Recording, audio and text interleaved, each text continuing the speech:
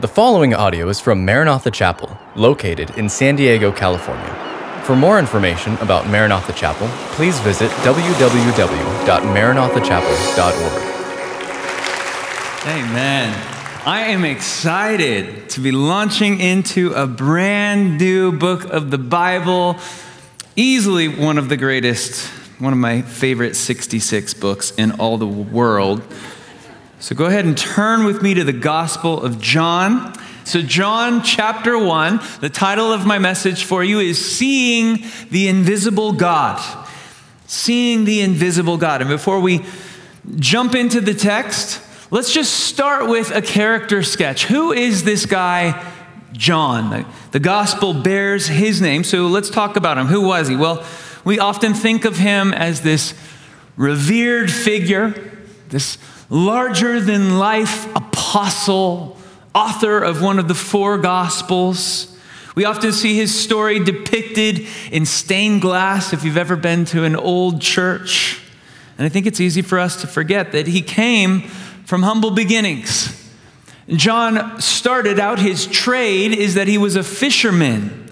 Then at some point, like so many others, he had an encounter with a guy named John the Baptist, who was a fiery preacher, and we'll get more into his story tonight a little bit, and then in the coming weeks even more.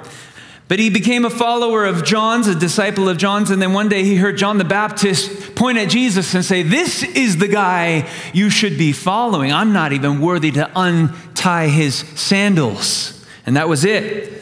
From that day forward, John began to follow Jesus, and he spent the next 3.5 years of his life walking with Jesus, talking with Jesus, learning from Jesus, traveling with Jesus, and at the end of that 3.5 year period, he came to believe that Jesus was more than just a good man or a godly man or a moral man or even a prophet. He came to believe that Jesus was and is the unique Son of the Most High God and Savior of the world. And John would spend the rest of his life telling people about Jesus.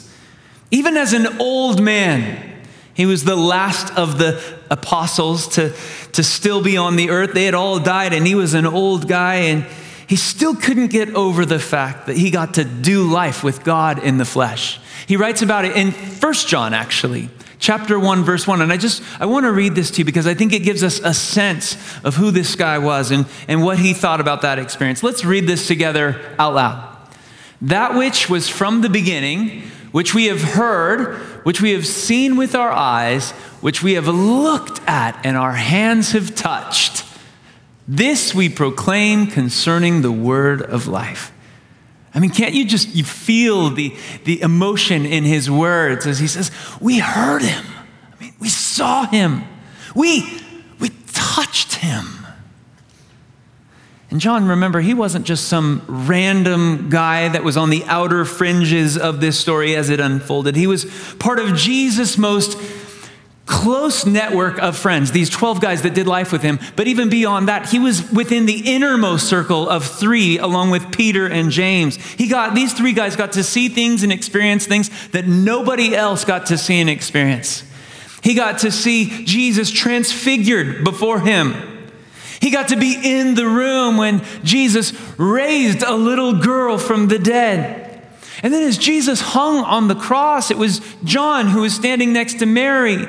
And Jesus looked down and he said, "John, behold your mother. Mother, behold your son." In other words, he entrusted the care of his mother to John. That's not something that you just do with anybody, right? You would only give that responsibility to somebody that you trusted implicitly. And John was there at the cross, and then he was there 3 days later and saw the empty tomb. So obviously John and Jesus were very close. And you get a sense for just how close they were when you look at the title that John adopts for himself. He never refers to himself by name in this gospel. Instead, when he wants to refer to himself, he simply calls himself, "I'm the one Jesus loved," which is very humble of him, right? I'm Jesus' favorite is basically what John's saying. But I see something beautiful in that. And perhaps here's our first point of application. You know, there's a lot of talk in the world today about identity. There's a lot of confusion out there about identity and where it comes from. And we see so many people trying to build an identity. For some, they build their identity around their job. Others choose to base their identity on their looks or perhaps on a relationship or maybe their ethnicity. And the problem with building our identity on any one of these things is that they can all be taken. They can be stripped from you. And when that happens, it crumbles the foundation of your very life, and it can leave you just without hope. So John here teaches us something as he identifies himself as the one whom Jesus loves. You see, instead of trying to build his own identity, instead of allowing culture or other people to hand him an identity, John instead chooses to build his identity on who Jesus says he is. What a great piece of advice that is. Who are you? This is true for every person in here. You're the one Jesus loves. I just love that. Can we just preach that to each other? Just turn to the person to your left and right and just say, you're the one Jesus loves. It was true of John, and it's true of each and every one of you. So that's John. Now, why did he write this gospel? I mean, we know that John's gospel was the last to be written. Matthew, Mark, and Luke, they had already been written. They were in circulation at this time. And so someone might ask, if there are already 3 separate accounts of Jesus' life, why bother penning a 4th? And there's some good answers to that. You see, each gospel, it tackles the story from a slightly different perspective. The first 3 are what is known as the synoptic gospels. Maybe you've heard that term. It's a word that literally means to see the same. And they essentially tell the same stories, albeit from a slightly different angle or vantage point. And they draw different points of emphasis. Matthew writes to a Jewish audience. He presents Jesus as Israel's king, the anointed, the fulfillment of prophecy, and his favorite term for Jesus is the Son of David. Mark, he wrote with a Roman audience in mind. He presents Jesus as the suffering servant. Luke writes with a Greek audience in mind, and his gospel showcases the humanity of Jesus. His favorite term for Jesus throughout his gospel is the Son of Man. But John, when we come to his gospel, it's very different than all the others.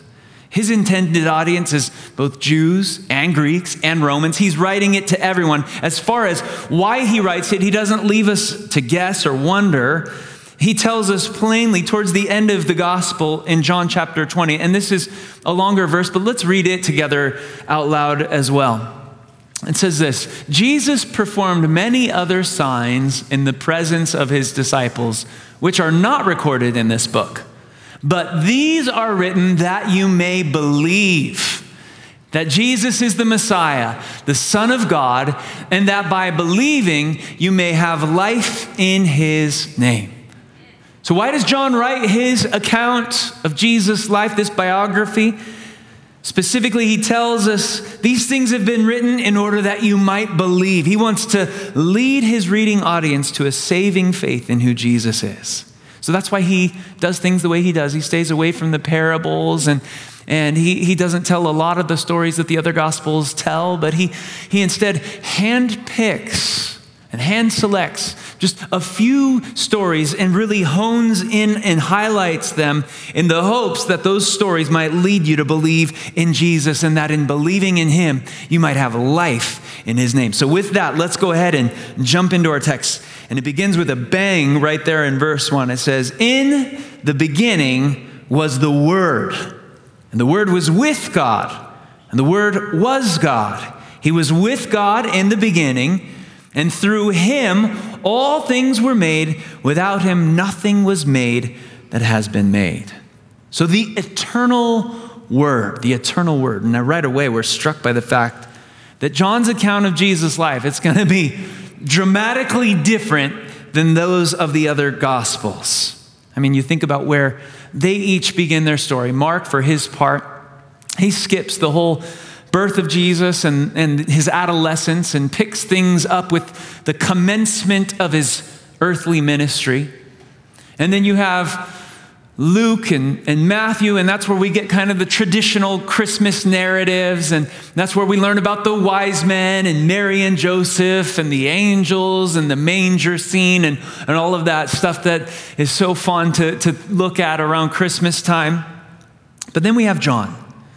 And when we look at the way John starts, he goes back not just to the beginning of Jesus' story or the beginning of every story. He goes back much, much, much further to a time before even time itself existed.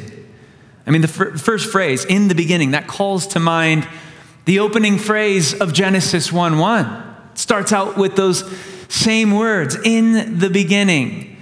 But that's where the similarities end, because instead of tracing the arc of that story, John takes a left turn and he tells us that in the beginning was the Word, and the Word was with God.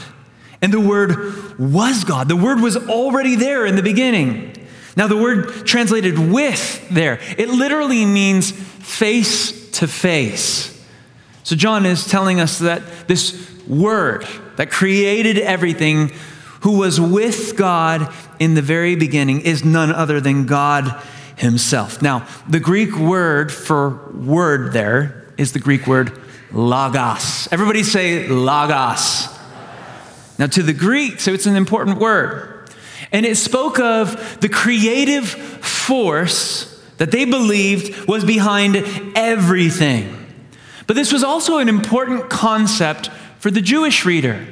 They know that and taught that it was the Word of God. God said, let there be light. And it was his words that created everything. And so they would have been tracking as well. And for the Jews, the Logos represented the revelation or the will of the heart of the Father. And John here is telling us something significant. He wants us to know that the Logos is more than just an impersonal creative force or an expression of who God is. He says that the Word is actually a person. He refers to him in verse 2 as he, and throughout the text. So John's creating some intrigue here. He wants his reader to ask, who is this Word that created everything? And he doesn't tell us the answer right away. He's going to make us wait until all the way down at verse 14, and we're left to wonder, who's the Word that created everything? And of course, I'm not going to make you wait that long. We know that it's Jesus, right? Jesus is the Word of God who was made flesh. Hebrews talks about this, how Jesus is the final revelation of God. He is the last word. He is the Alpha and the Omega, the beginning and the end. And in Hebrews, we read this. Let's go ahead and read this together out loud. This is Hebrews 1 and 2. In the past, God spoke to our ancestors through the prophets at many times and in various ways. But in these last days, he has spoken to us by his Son, whom he appointed heir of all things, and through whom also he made the universe. So that helps shed some light on the text we just read. Jesus is the final word. God has spoken, and his message comes to us loud and clear through his own Son, Jesus Christ, the creator of everything. Now, John goes on in verse 4 to say this, in him was life, and that life was the light of all mankind. Now, the light shines in the darkness, and the darkness has not overcome it. So here we see this theme of light and life, this interplay and this exchange. Now, most of the commentaries that I read in preparation for this sermon agree that the first 18 verses of John's gospel are like a prologue. They're like an overture, a musical overture. And they give us a sampling of these themes that John is going to expand on and unfold in the pages to come. And so here we get to see one of those themes, or actually a couple of those themes.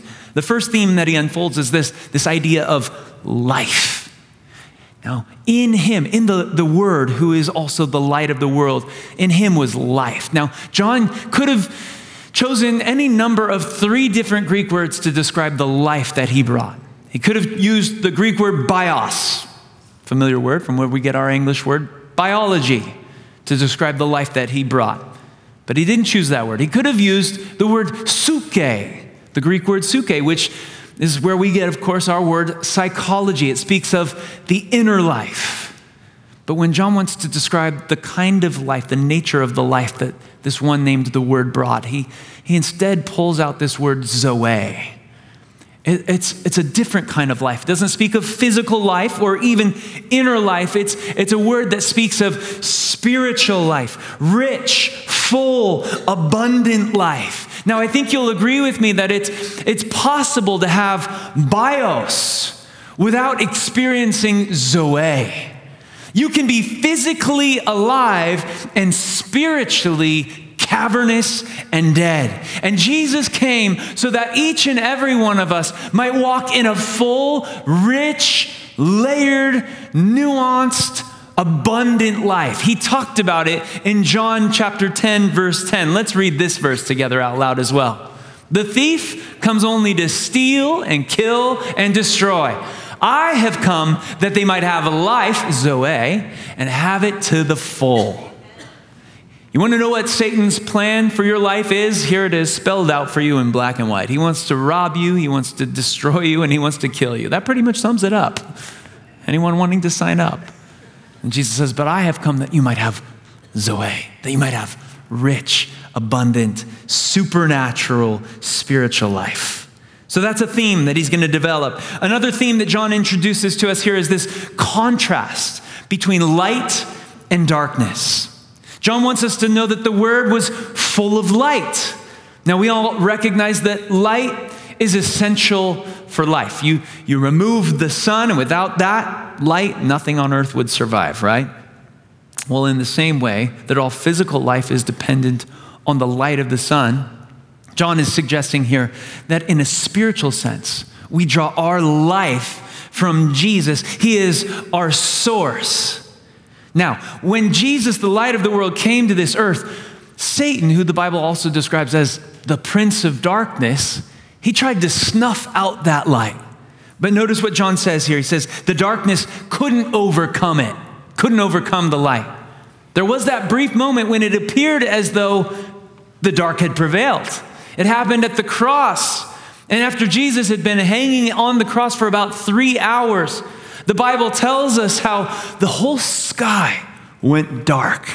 And I believe it was in that moment as Jesus cried out, my God, why have you forsaken me? That the Father, whom the Son had known personal, intimate fellowship with for all of eternity past, I believe it was in that moment that the sins of the world were placed on Jesus' back and the Father turned his face from the Son and the sky went dark to reflect that. And it looked for about 3 days as though the darkness had overcome the light. But as we just celebrated 2 weeks ago now on Easter Sunday, as the first rays of sun were cresting the eastern horizon, Jesus was conquering the grave and overcoming the darkness. The light always triumphs over the darkness. Amen?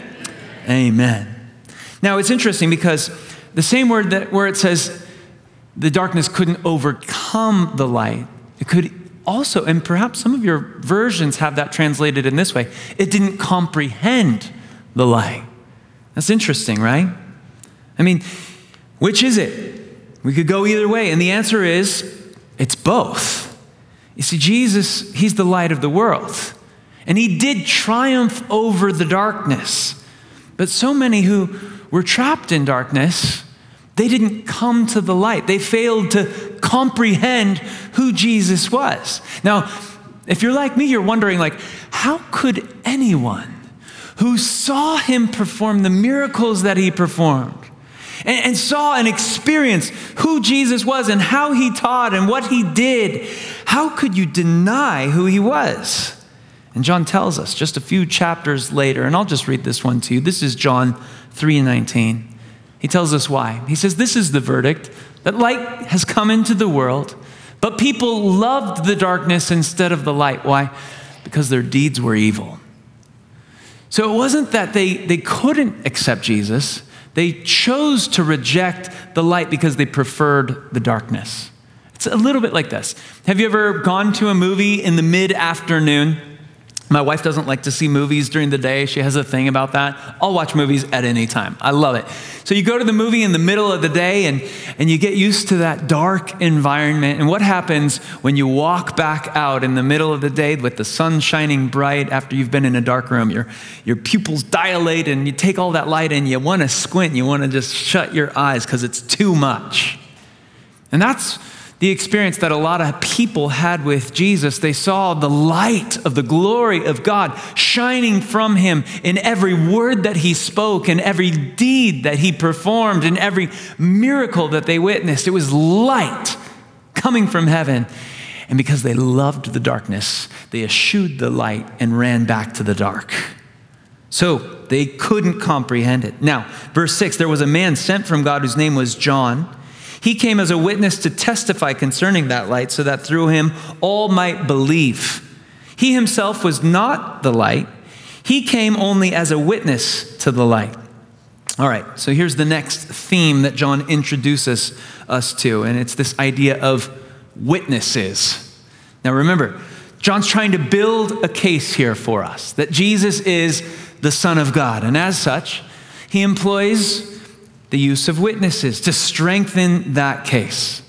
And so the first witness that he calls to the witness stand, if you will, to testify is John the Baptist. You could think of him as Exhibit A. Now we're going to be looking at his story in greater detail next time we're gathered together. So I'm just going to touch on it here briefly, but suffice it to say, this guy was a unique character. If you know anything about him, he just had this wild look about him and wild hair, and his diet consisted of locusts and honey, and he walked around in clothing made from camel's hair. He ate bugs for dinner, and he was this fiery preacher who preached a message of repentance and baptism. And all the people considered John to be a prophet sent from God. And so it's significant that he identified Jesus as the Messiah, as the Son of God. And he pointed to him, and so that's why John's bringing him up here. He's a witness. And he goes on in verse 8, he says, but he himself was not the true light. He came only as a witness to the light. Now the true light, the one that gives light to everyone who's coming into the world, he was in the world, and though the world was made through him, the world didn't recognize him. He came to that which was his own, but his own didn't receive him. Yet to all who did receive him, to those who believed in his name, he gave the right to become the children of God. Children born not of natural descent, nor of human decision or a husband's will, but born of God. I love these verses. To as many as receive him is the title I've given to this section. I mean, think about how incredible these statements are that John just made as he talks about this one who came into the world that he created, yet it didn't recognize him. Now, he's not talking here about the physical world, right? Because we know that it did recognize Jesus, right? The wind and the waves, they obeyed him. Sickness and disease, they recognized his authority too. And when you look at the spiritual realm, even the demons came under the authority of Jesus. They recognized him. But when you look at the world in the sense of the people that filled it, those are the ones who missed him. The religious crowd failed to recognize Jesus, and so did most of everybody else. However, there were a few scattered believers who came just like John to ultimately believe that he was the Son of God. And among them, you would find tax collectors and outcasts and prostitutes, fishermen, maybe a few religious guys. I mean, these were the lower rungs on the social strata of the day. But like John, they all came to believe that Jesus was the Son of God. And to as many as believed in him, he talks about. Now, this idea of belief is another mega theme that we'll be unpacking in the weeks to come as we explore the Gospel of John. This word shows up some 90 times in John's Gospel. It might be the theme of the Gospel of John. But let's unpack that. What does the Bible mean when it says, as many as believed in him, they received this gift of eternal life? Well, in the Bible, belief means more than mere mental or intellectual assent to a set of facts or truths. Let's picture it like this. Most of us believe that if we were to get on a plane, and we see planes flying around, and we could get on a plane and the pilot would take off and fly us to wherever we wanted to go. Let's just hop on a plane for Hawaii, and you could stand with your feet firmly planted on the ground and say, I believe that if I got on that plane, I would land at my destination. And planes do it every day. But that's not biblical belief. That's intellectual or mental assent, but it's not biblical faith. You see, many people believe in Jesus Christ like that. They believe, yes, Jesus was a man and he lived about 2,000 years ago, and he was sent from God, and you might even agree that he was God and that he died on the cross and rose from the dead. Those are all facts. But you know who else believes all that stuff? Demons. James talks about that in James, the Epistle of James. And so that's not saving faith. We'd all agree that demons aren't going to heaven. Can we agree on that point this evening? Okay, good. We found common ground. So if that's not the belief that saves, then what is? Biblical belief goes beyond mental acceptance and involves, listen, it involves active trust. It's more like buying the ticket and then boarding the plane.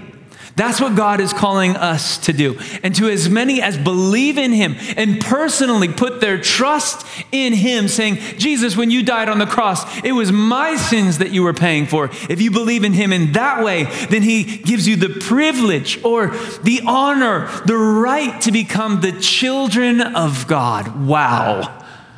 Talk about an upgrade. And this gets at the heart of the gospel. What is the gospel? That God takes orphans and he makes them sons and daughters. That he takes sinners and he turns them into saints. That he takes the lost and gives them brand new life, spiritual life, Zoe life. It's not physical life. It's not natural. It's being born again. Again, another theme that we'll see come to play in the coming weeks. This is what Jesus came to do. For all who believe in him, he gives the right to become the children of God. You can make your way into God's family. I can't think of anything cooler than that I could tell you this evening. If you are a believer in Jesus Christ, that you are part of his family, that he sees you as his son or as his daughter. Let's wrap this up in verse 14.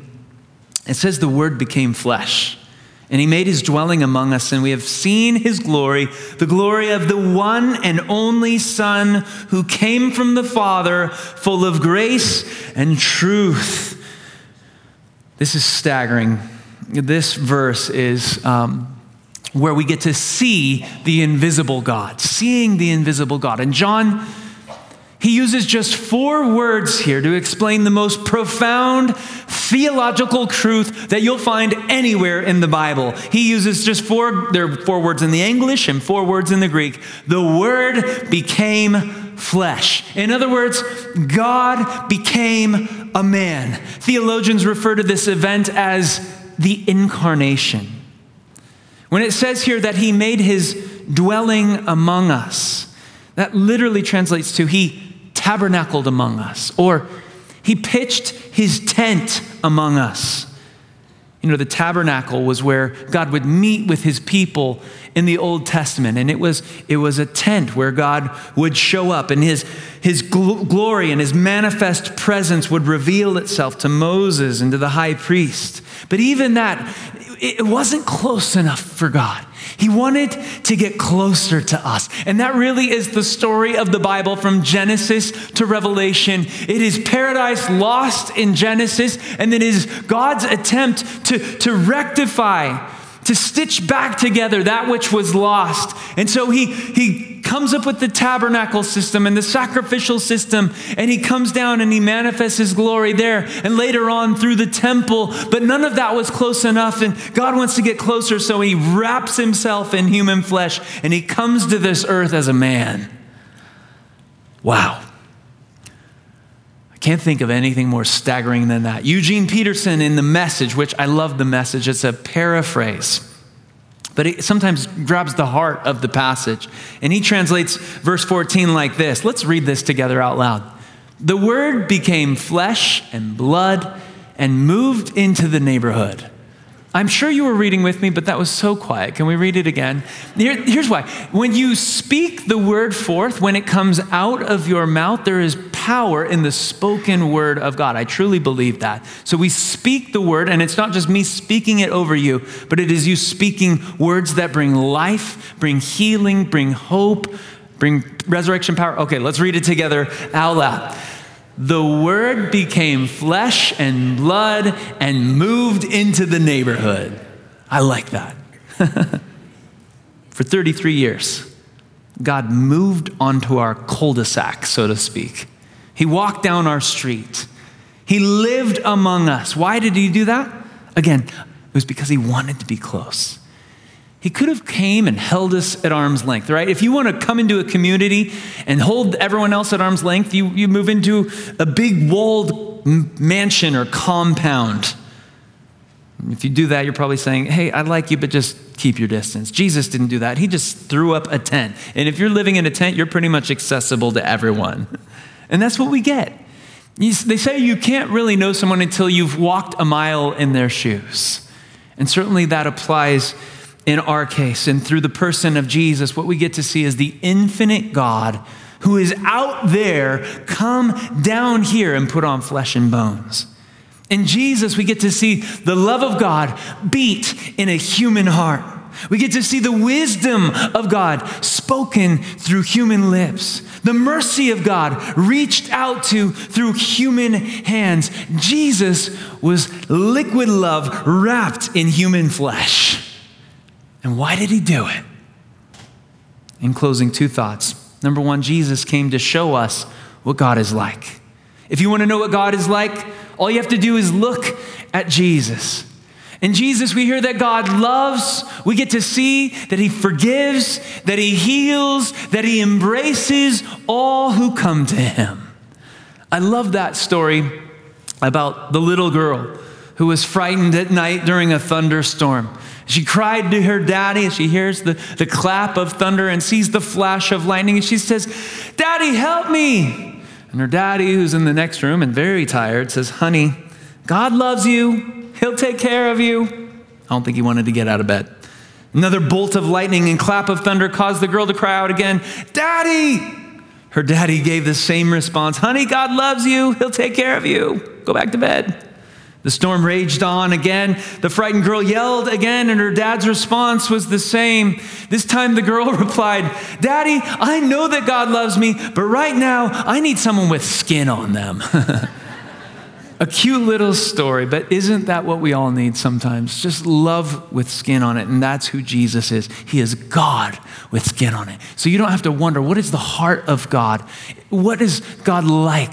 What brings him joy? What makes him mad? What does he think about me? All you have to do is read through the life of Jesus, and you get to see the eternal Word made flesh. You get to see the invisible God in the person of Jesus. And then lastly, Jesus, secondly, came also to redeem us back to God. This is why he came. He came to show us who God is and to open the door so that we could have renewed fellowship with God. We owed a debt we couldn't pay, and that's why Jesus came. He came and he lived a perfect life. He never sinned, not even once. And then he died a sacrificial death in our place, for our sins, on our behalf. The Bible says that he who knew no sin was made sin, that we might be made the righteousness of God in Christ. And he did that in order that we might have life through his name, Zoe. And that's what we're going to celebrate now as we move into a time of communion together. So would you just bow your heads and close your eyes with me? Thank you, Jesus, for your word and for this life that you came to bring us. There is life in your name, eternal life, abundant life, supernatural life. Jesus, we celebrate that life now. Even as it was poured out, we recognize that It wasn't the tragic end to a great story. It wasn't just a beautiful life that was cut short in the prime of its telling, but rather there was something that was being accomplished at the cross. And so we take these moments to reflect now on what that work was. And perhaps you're here this evening and you came to consider the claims of Christ, and you've been checking things out for a while, and you're ready to cross that threshold. Like John, like myself, like this worship team, like so many in this room, you're ready to cross the line and say, you know what? I believe that when Jesus died, it's not just a fact, but it's something that changes my history. It changes my present. It empowers my future. He died for my sins. I receive that gift of salvation. I put my heart and my hope and my future and my fears, I put my whole life into the hands of Jesus. If that's the desire of your heart, I would like to pray with you as you welcome Jesus into your heart. And if that's the desire of your heart, if you want your sins forgiven, you can do that simply now by inviting him in. Just say, "Dear Jesus," and I'll just invite all of us to say this prayer together out loud as a way of affirming our love for those of us who already know and love the Lord. Say, "Dear Jesus, thank you for loving me and dying on the cross in my place and forgiving my sins. Please give me eternal life and the gift of the Holy Spirit. Now help me to live for you every day till I see you face to face. In Jesus' name, amen." Thank you for listening to this podcast from Maranatha Chapel. If you haven't already, please subscribe for weekly messages. Feel free to share this podcast and join us for our weekend services, held Saturday evening or Sunday morning. Visit our website at www.maranathachapel.org for more information.